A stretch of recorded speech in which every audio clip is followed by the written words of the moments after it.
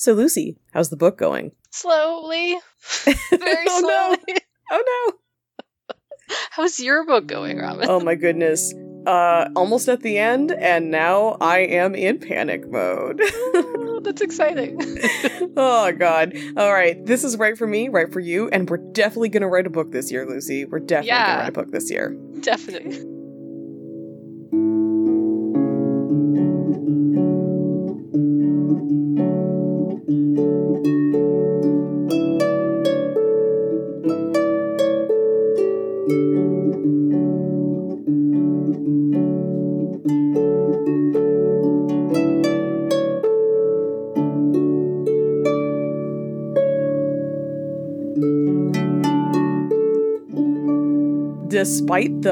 Despite the fires that are surrounding us, it is not apocalyptic at all outside. It's incredibly apocalyptic looking outside, and we are really lucky because the city that we're in is like not currently I'm literally gonna knock on wood. I hope that you can hear this.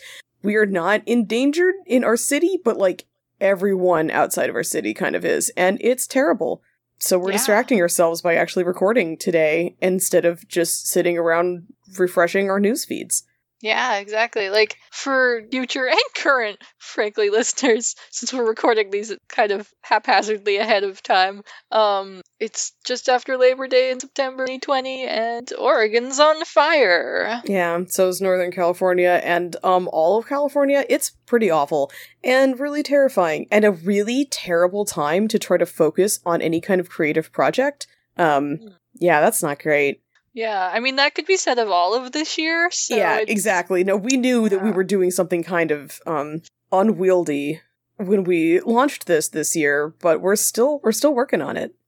Yeah. So speaking of that, we are over half the year through, Robin, and we're supposed to be done with the book in 3 months. Yeah. And we're both having some struggles, right? Yeah. So you're much closer to this goal than me, so tell me about how that is going. All right. So I am literally like 2 chapters away from finishing the book. Like, I need to get to the big climactic ending, and then I need to write the big climactic and then like whatever, like nice little wrap up right after that. Like, I'm so close. I am definitely already 15,000 words over the word limit I should be at, and I'm definitely going to write another 20,000 words at least to get to the end, and then I'm going to have to go through and cut out like 30 to 40k words before my agent sees it so that she doesn't have to cry because New Yorkers aren't doing great this year, and I don't need her to look at something that is like so many words that it's gonna just, I don't know, like break her computer. Like, that's ridiculous. So, because I'm in this place, first of all, ending a book is really stressful, and we probably should be kind of writing about that, right? Like, we probably should be kind of discussing that right now, how hard it is to end a book and, like, thinking about that, but that's not where I'm at. I'm not worrying about the ending the book part. I'm worrying about the limbo that I am in right now, because, like, okay, I can see things that should be edited at this point. I can see things, and as I just said, I can't even talk about writing this book without talking about how much I need to cut out of it, which is like a terrible place for your brain to be when you're supposed to be writing. Like, editing is super important, but editing and writing are not the same thing, and if you're trying to, like, finish something, editing is maybe not always super your friend. So there's also the interesting thing going on where, of course, I'm making Lucy read this as I'm writing it, and that means that we're both in this kind of weird place where there's only so much editing she can mention or ask me to do without totally derailing me, and she knows it from the inside, but then, so she has to suffer, because she knows that maybe there should be edits, but she, like, can't really tell me that, or else I will stall out and not finish. And I know there are edits, and I think about it, but I can't really do it other than an edit that will help me move forward, which happens. Like, there are definitely times where you realize you need to completely erase, like, 3 pages of writing, like, you're like, wow, that is 1,200 words I wrote that just are holding me back from being able to get to the next scene because I sort of drifted. Like, that's happened a lot in this end part for me. I'm really struggling with that too, because like for the whole rest of the book, you can kind of drift a little bit and get back on course and like you'll go edit it later. It's fine. There is no space for drifting now. We are like aiming in a place and I'm trying to do some slight misdirection at the end, but I also need to bring all the elements together and oh my god, it's terrible. So that's like the struggle I'm having, is that my brain wants to edit, but that will stop me from finishing it. But finishing it is a little bit difficult if I know that maybe I need to go back and fix something that will help the end make sense. And then on top of it, it's like, I literally, like, to get through this finish line, I need my people like Lucy who are reading this for me, like Lucy and my partners who are reading this with me. I need their feedback to, like, keep my morale up so that I can do it. Yeah. But I also need them to be exceptionally gentle. And that's so irritating. So Lucy, I need your perspective on this. And I'm really also interested in how you approach reading somebody's work in progress, because you had to do that in like grad level classes, let alone as like it like in times when you've been an editor, like in working with somebody professionally. Like you've had to do this in varying places that are like more professional than I've ever had to do it. But then also you've had to know me for a long time, and I've definitely given you a lot of like work in progress pieces. So help me. Talk to me. Yeah, it's always kind of interesting because so the things you just described, the different ways I've had to do this, I basically just approach it way differently. Like if I were editing this book, like if it were, you know, I, an editor, had it at my desk and it was my responsibility to edit it, and for one thing, wouldn't be work in progress, so it would be a little cleaner. Not that yours is not clean. It'd be a little more polished. It would be further along. You'd also be in a like you would the author would be in a different mental state. Like you would be expecting like big changes, and so that I would sit down and I would read it at my desk with the Word document open with track changes on, which is a component of Word that lets you like it literally tracks the edits and the changes you make and lets you like add notes and stuff, but also lets you toggle it on and off so that you can either see all the notes or you can see none of the notes and just see the finished product as it currently is and just bless track changes. Yeah, it's so useful. So I'd be doing that if this were like a job. But what we're talking about kind of right now is a bit more of like when you're in a writing group or something, like when you're reading chapter by chapter, more or less, as it's being written. And that, I see the reader's job is more like you're kind of a morale booster. I mean, you want to point out if there are like big problems or something, but I find it's more useful to point out when you have questions, because that could be intentional or not. You know, it's not like, it's like a neutral statement. It's like, I'm really wondering about this. Yeah. And that can either tell the writer they're doing the right thing or be like, oh, I didn't know that. I'll make sure to address that in the next scene. Because it can be really satisfying to get that question, right? Like, really satisfying to have somebody just say, like, oh man, I'm really wondering what's going to happen with that obvious villain that you just introduced. And I'm just like, yeah, I want you to wonder. I'm so thrilled. And there are other times where somebody's like, wow, I'm really wondering where this is going to go. And you're like, ha, me too, because that was sort of an exploratory writing thing that shouldn't be there, but it's there. And now I have to decide whether it should stay there or not. Yeah. So I find myself, especially like this time specifically, I think the edits I've been giving you mostly are like context issues. Like this story's set in like the 90s, so I feel like the most things I'm pointing out as actual potential changes are when I'm like, I don't remember what this device is. I realize I was nearly this age in the 90s, but I don't remember what this thing is.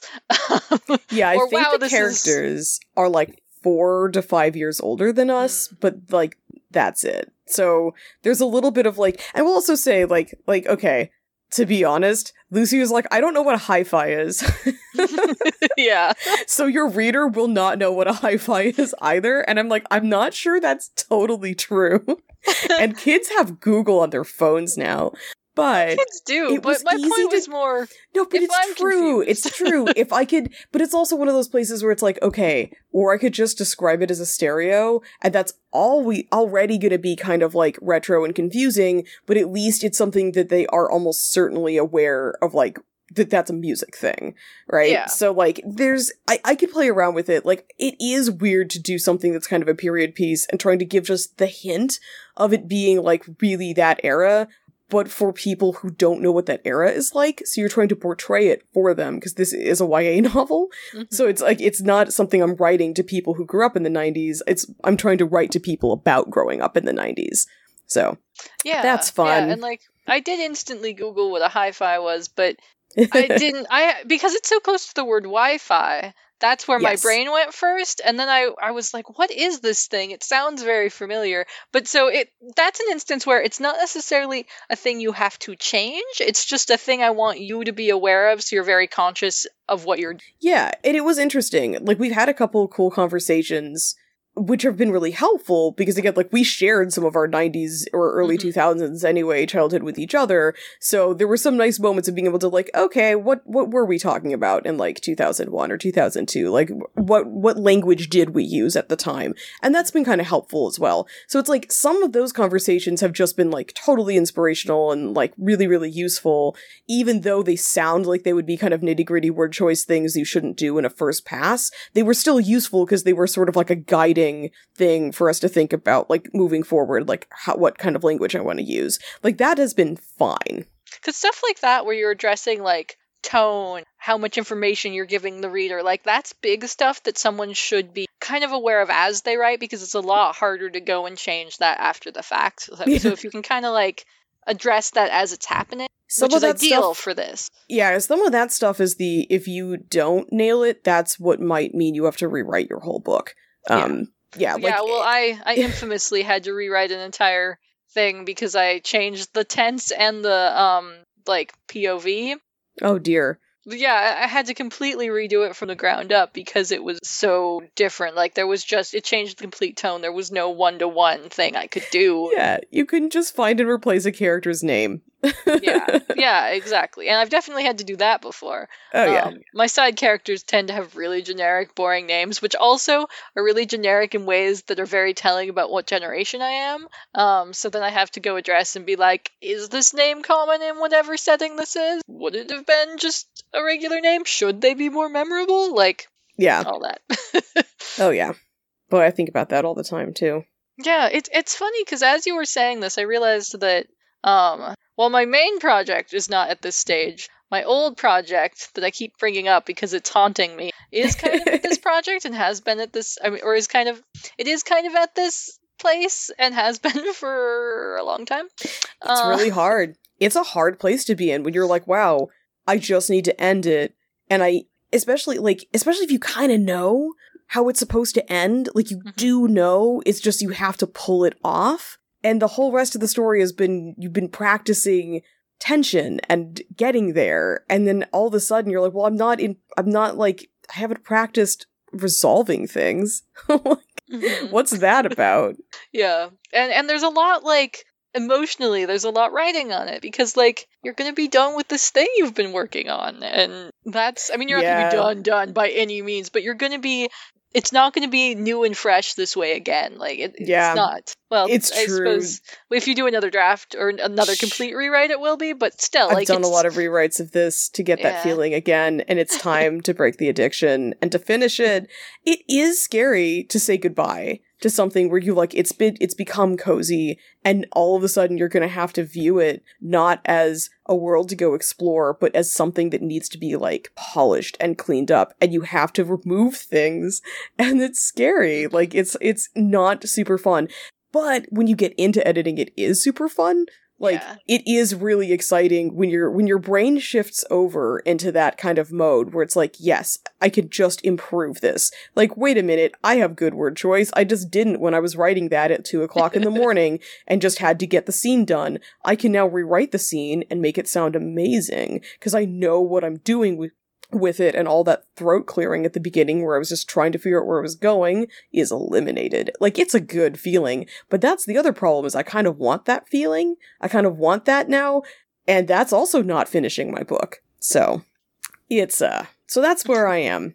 I was going to say about that, like, one of the problems that I have had in the past when I have shared a work in progress with people, that in the last, I don't know, in my, like, professional adult life, I've been a lot better about just not letting this happen. But when I was in writing groups in, like college and right afterward, there was just this sense of, like, everyone was so excited to flex that they knew how to edit people's work that they couldn't stop doing it for a work in progress.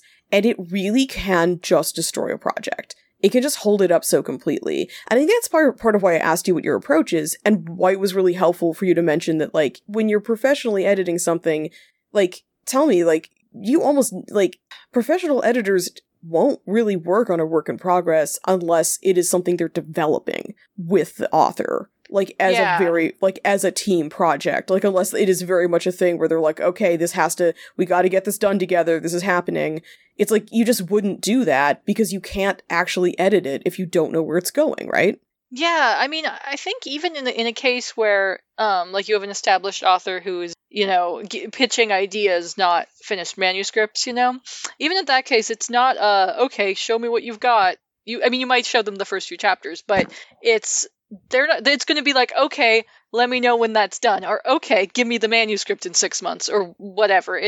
I could be wrong. I'm sure some editors are a little bit more hands-on, but typically, as even this kind of editor, you're not seeing works in progress. You are seeing at least a completed draft. It may have another draft or many to go, but you're not seeing, like, here's another 5 chapters and another 2 chapters and another, 4 chapters. You're not getting the little bits and pieces like that. And that's kind of definitely a thing I had to sort of learn how to navigate better. Because now what I do is, if I'm reading something like this where it's, usually a friend's work, and they're wanting kind of just, like, first opinions, like, will this appeal to an audience? Is this hitting the tone I want? All that. I just read it like a book. Like, I put the file onto my e-reader.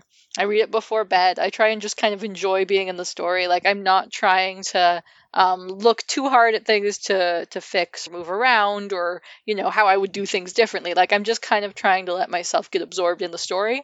And then later, if we want to do a second draft, or later, if we want to do a second pass, then I might go harder and do more, like, specific, put on more of the editing cap and give more, like, little substantive changes. But for this type of thing, I really just try and have fun with it, and just try and just be enjoying it the way, like, a casual reader would. So trying to give them as much of a, like, emotional response to it as I can, so that they're kind of able to feed off that and keep going, and not actually cause that, like, well, now I have to rewrite the entire first chapter because they pointed out that this scene doesn't make sense. Doesn't matter. That scene might make sense later. That scene might never make it off of this draft. It's fine. Don't worry about that scene. You shouldn't be rewriting a whole lot of a first draft while you're writing the first draft, because you may cut out those scenes entirely, and so the days you spent rewriting it is totally lost time that you don't need to do. It is interesting, I think, to have this approach to a work in progress as being like, well, it needs to be perfect as I'm going. And we've discussed serials before, and when you are doing a serial, you do have to do this. But each chunk of that serial, whatever the installment is, whether it's an episode or a chapter or a paragraph or whatever weird format you're using, they're all great, right? But, like, those will need to be edited, and often it's way more going to just be copy editing that you're really asking for. Because no one can actually know where you're going with it. It's not done, so they don't know where it's going, so they can't edit for, like, so the editing for clarity is one thing. And I would also, I'm going to back up a little bit and say that for some people, editing for clarity is more important, because it may just be something about how they write, where it's more exploratory, or they're a little non-linear in their own thinking, so the difference between their final draft and their first draft is going to be very big. Because, like, again, like, it just may not be super clear what's going on in their writing. Like, it's just how they are. And it doesn't make you a bad writer for that to be where you are, but it may also be harder for someone to read a work in progress. If it has sort of, like, a more muddled format, or if it's missing scenes. If a work in progress is something where it's skipping around, in the book and then you're filling back in, as opposed to writing like in that linear, like literally writing each word as it happens in the story, which is just, it's totally valid to write that way. It is way harder for someone to read that casually, because you are going to be taken out of it when there's just missing scenes. So it's like some of those things might just kind of change the approach someone would have to a work in progress. And maybe change it, maybe even change how much they can really read it for anything other than encouraging and being there for you. But I do think that there's something to just caution anybody if you think you're supposed to be getting excessive, like really specific editorial feedback as you're going so that the first draft will be perfect by the time you've written it because it's been edited as you go. I can imagine this may work for someone because of some quirk to how they write. It's really not how it is. Largely bad, though. Like, this is a thing that may hold a lot of people back. It's not like the done thing for how people write. So it can be helpful to know that that's not actually like the industry standard of how writing and editing goes. like it may, like, I'm not saying it can't work for anybody where it's like actually bad and wrong. I'm sorry that I said bad. It's more just like, it's not you're not doing there's not something wrong with you as a writer if you feel really tanked when somebody has like a really specific like when somebody's like, it's not that there is a problem with you as a writer if you have a hard time taking criticism for a work in progress. It's kind of not a great way to approach a work in progress. Yeah, and it's also like, part of it, when you're on the editing side, you kind of have to figure out how to like correctly navigate which thing someone is expecting from you. But you as an author also have to learn how to explain that when you're giving someone your work in progress. And I mean, you sometimes don't think about it as much, but like I will definitely, I don't frequently give people work in progress stuff, but I've given you a few things where they're really far along, and that I'll be like, okay, just let me know if things don't make sense or if like the voice sounds wrong. Like those are the things I'm caring about. Otherwise, I just really need like motivation to keep going. So just like help me let me have a person to talk this out at. That's what I need most. So it's good to know like both what you want and what you expect to get, so that both you and the person reading your work in progress are on the same page, and then you're going to get the best and the most helpful kind of feedback from. Absolutely. So you have a slightly different problem than I'm having, because I'm almost at the end and I'm all stalled out and it's a mess, and you are having a hard time finding time to write. Yeah, and it's not even that it's finding the time, it's like correctly using the time. Because now I've been on summer break and I thought I'd have a lot more time, and it's just that I'm bad at prioritizing the writing. And this is kind of why, for me, writing nights have always worked really well, where I'll have like either a physical night where, me and friends meet in a cafe and write together, or like we've been doing on Twitter, where we have like, join us for our Wednesday writing nights, by the way, guys, on Twitter. Yes. Where we just are kind of all just, tweeting and looking at prompts and like, just like, someone to check in with at that time to hold you to that weekly, writing habit. Because I'm just really bad. Like, I really like it when I'm writing every day, but it's just, it always is the thing that just gets pushed back throughout my day. And when I was in college, it was much easier for me to just, sure, it's 10 o'clock at night, I can write for a couple hours and just go. And I've really found that a lot harder to do, even now that I am in school again. Like, my life is just not structured in as much as a way, or in as much of a way that lets me do that well. I guess if I hit a certain point, I'm just tired and I just want to go to bed, and I'm not enjoying the writing. It's not like enough to energize me and wake me up and get me into it, unless it is. But it's harder for me to have that be the way I end every day. Yeah, and I mean, for me, there's something kind of interesting here where. Not this draft of this book. Oh goodness, please, universe, don't be mad at me for how many times I've drafted this book over my life. This one for sure, though, everybody. Like, no, and I'm being sort of facetious and sort of like overdramatic about it, but like, actually, I am a drastically better writer at this point. Like, I know so much more about writing a story than I did when I was a high schooler. Who would have thought? That, like, who would have thought that 15 years later you'd be better at something? It's great. But there was a draft of this where ended up being something I worked on in the morning because that was the time that no one, like, needed anything from me. Like, I would wake up early just to write because I was so excited to be working on it.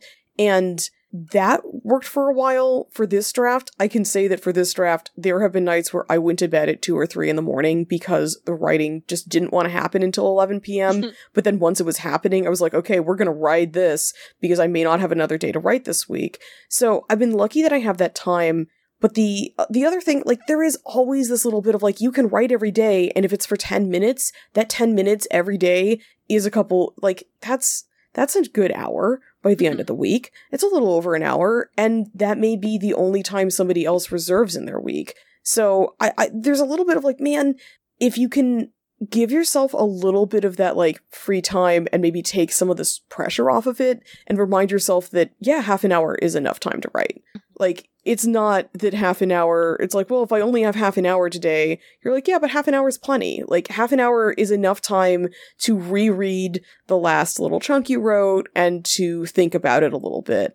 The other thing for me for prioritizing this is to kind of give myself, like, if I'm doing chores, instead of putting on music or a podcast, it's like, it's time to have a story meeting with myself while I'm doing dishes. I don't do the dishes in my house. I'm totally lying about doing the dishes, but I do clean up other aspects of the house or folding laundry, something that doesn't take a whole lot of brain power.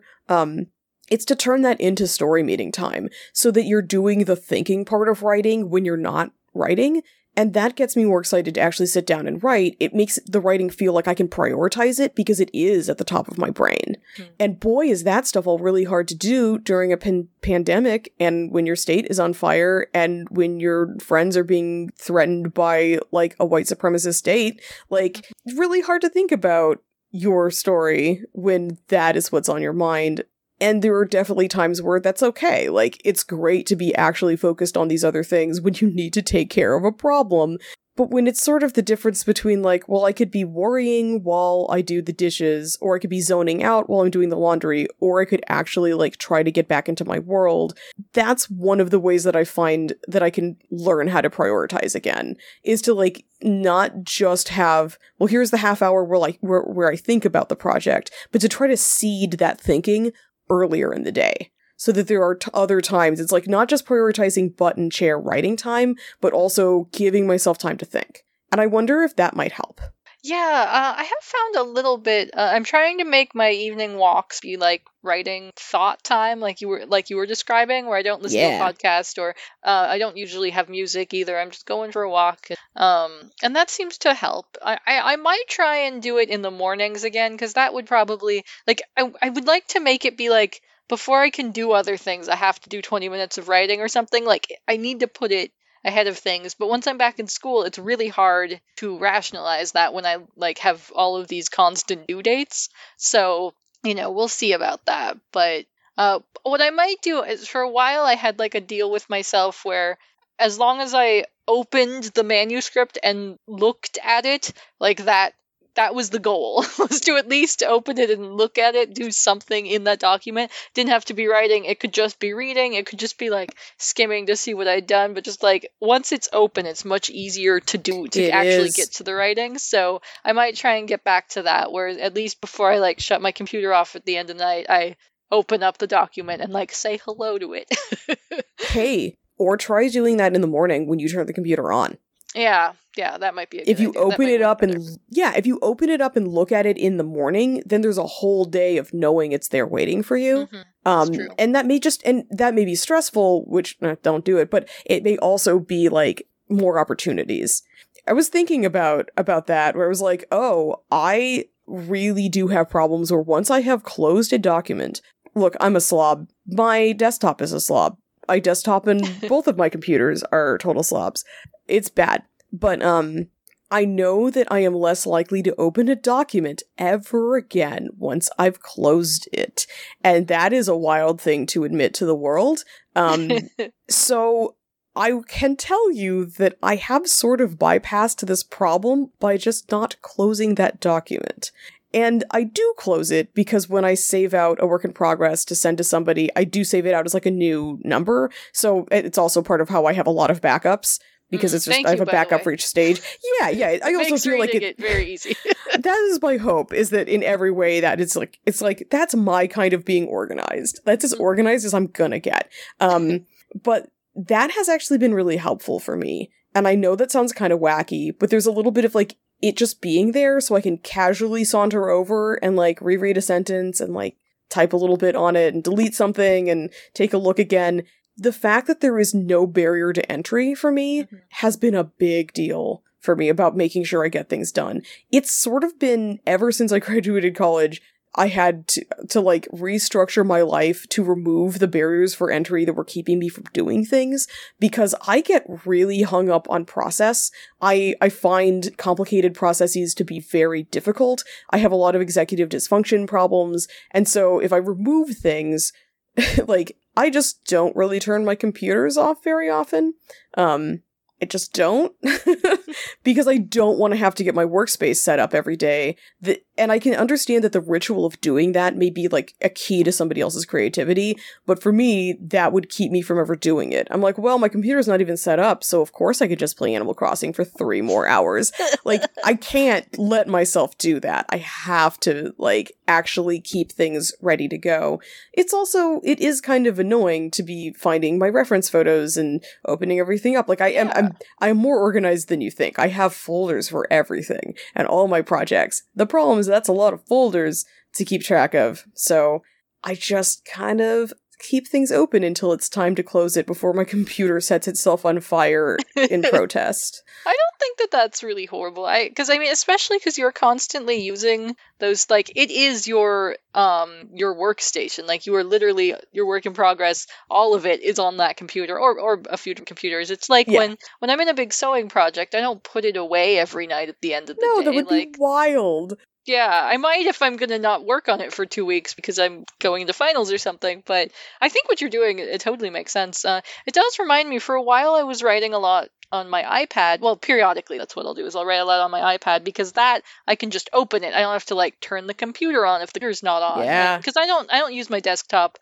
Well, I've been using it a lot this summer, but I typically don't use it necessarily every day, because I'll do, like, homework on my laptop downstairs, and then I might not actually, like, anything I'm doing during the day other than that is probably just on my phone. So the barrier of having to turn the desktop on is sometimes too much. There's definitely been a day where I literally just have my iPad with its little keyboard sitting at my desk. I just push back the keyboard to my actual computer and I'm just typing at my desk on my iPad with my computer turned off. And it feels a little silly, but it gets around that it's what you gotta do to trick your brain into working instead of just panicking and then protecting itself in a little, like, protective covering of like daydreaming and sleep, which are great. Like, daydreaming and sleep are incredibly important things that you need to do, but if that's all your brain wants to do because you're in panic mode, because guess what, the world is very panic inducing, it's like, anything to remove that barrier is good. I think that was kind of interesting that we ended up talking about, like, what are the barriers between you and working on this book. I mean, the other thing is, like, getting chances to talk about it is nice. Yeah. Like, keeping it alive in your head is another one of those ways where you're like, oh, I haven't thought about my project in 3 days. The other thing is, like, if you haven't thought about your project in 3 days, what can you add to it that will keep it at the forefront of your brain? Like, is it missing an element where you're like, well, if there were more lesbians, I would love my book more. Mm-hmm. I mean, that's me. I don't know. But, like, there are moments where you're just like, does someone need a pet? Because I just want to talk about my friend's dog. Like, sometimes you need to think about that. Like, and I don't mean Lucy necessarily, but sometimes that is a way to deal with, like, wow, I can't prioritize the book. Is it because the book is missing key elements to make me love it more? Mm-hmm. Like, that's not a thing you would ever do with, like, a relationship or something that needs to be prioritized. You can't say, like, well, if you had a cute dog, I'd like you more, so maybe you should get a cute dog. Like, you can't do that to a human being. No. It will not help. But for a creative project, that may be a helpful thing. You're just like, ooh, I'm not prioritizing this. Could it be, like, 2% more fun? Like, is there something I can do that will make me excited? And that is definitely something I have done where I was like, well, I can't stop thinking about disco and new wave music and how they're related and how they relate to queer culture. So I'll put some of that in my book. And I haven't done the most fully realized version of that. Like, I intend to kind of go back through and clean it up. But just the fact that I get to talk about an album or a song I really like will kind of keep me in the moment sometimes for my project. Like, it will help me prioritize. It's like, what are the other things that are distracting me? And can I put them in my project so that it all works for me? I'm really, really trying to, like, get everything in my life to synergize, like, work for me. I am not amazingly good at this, but some of the things have helped, and that's exciting. Well, I think on that note, it's time to get back to writing. It is. It is. I hope you're excited. I hope you want to write more this week. I do. Because I want to read more. Okay. So, Robin, I'll make you a deal. If you write for me, I'll write for you. Deal. Happy writing. Bye.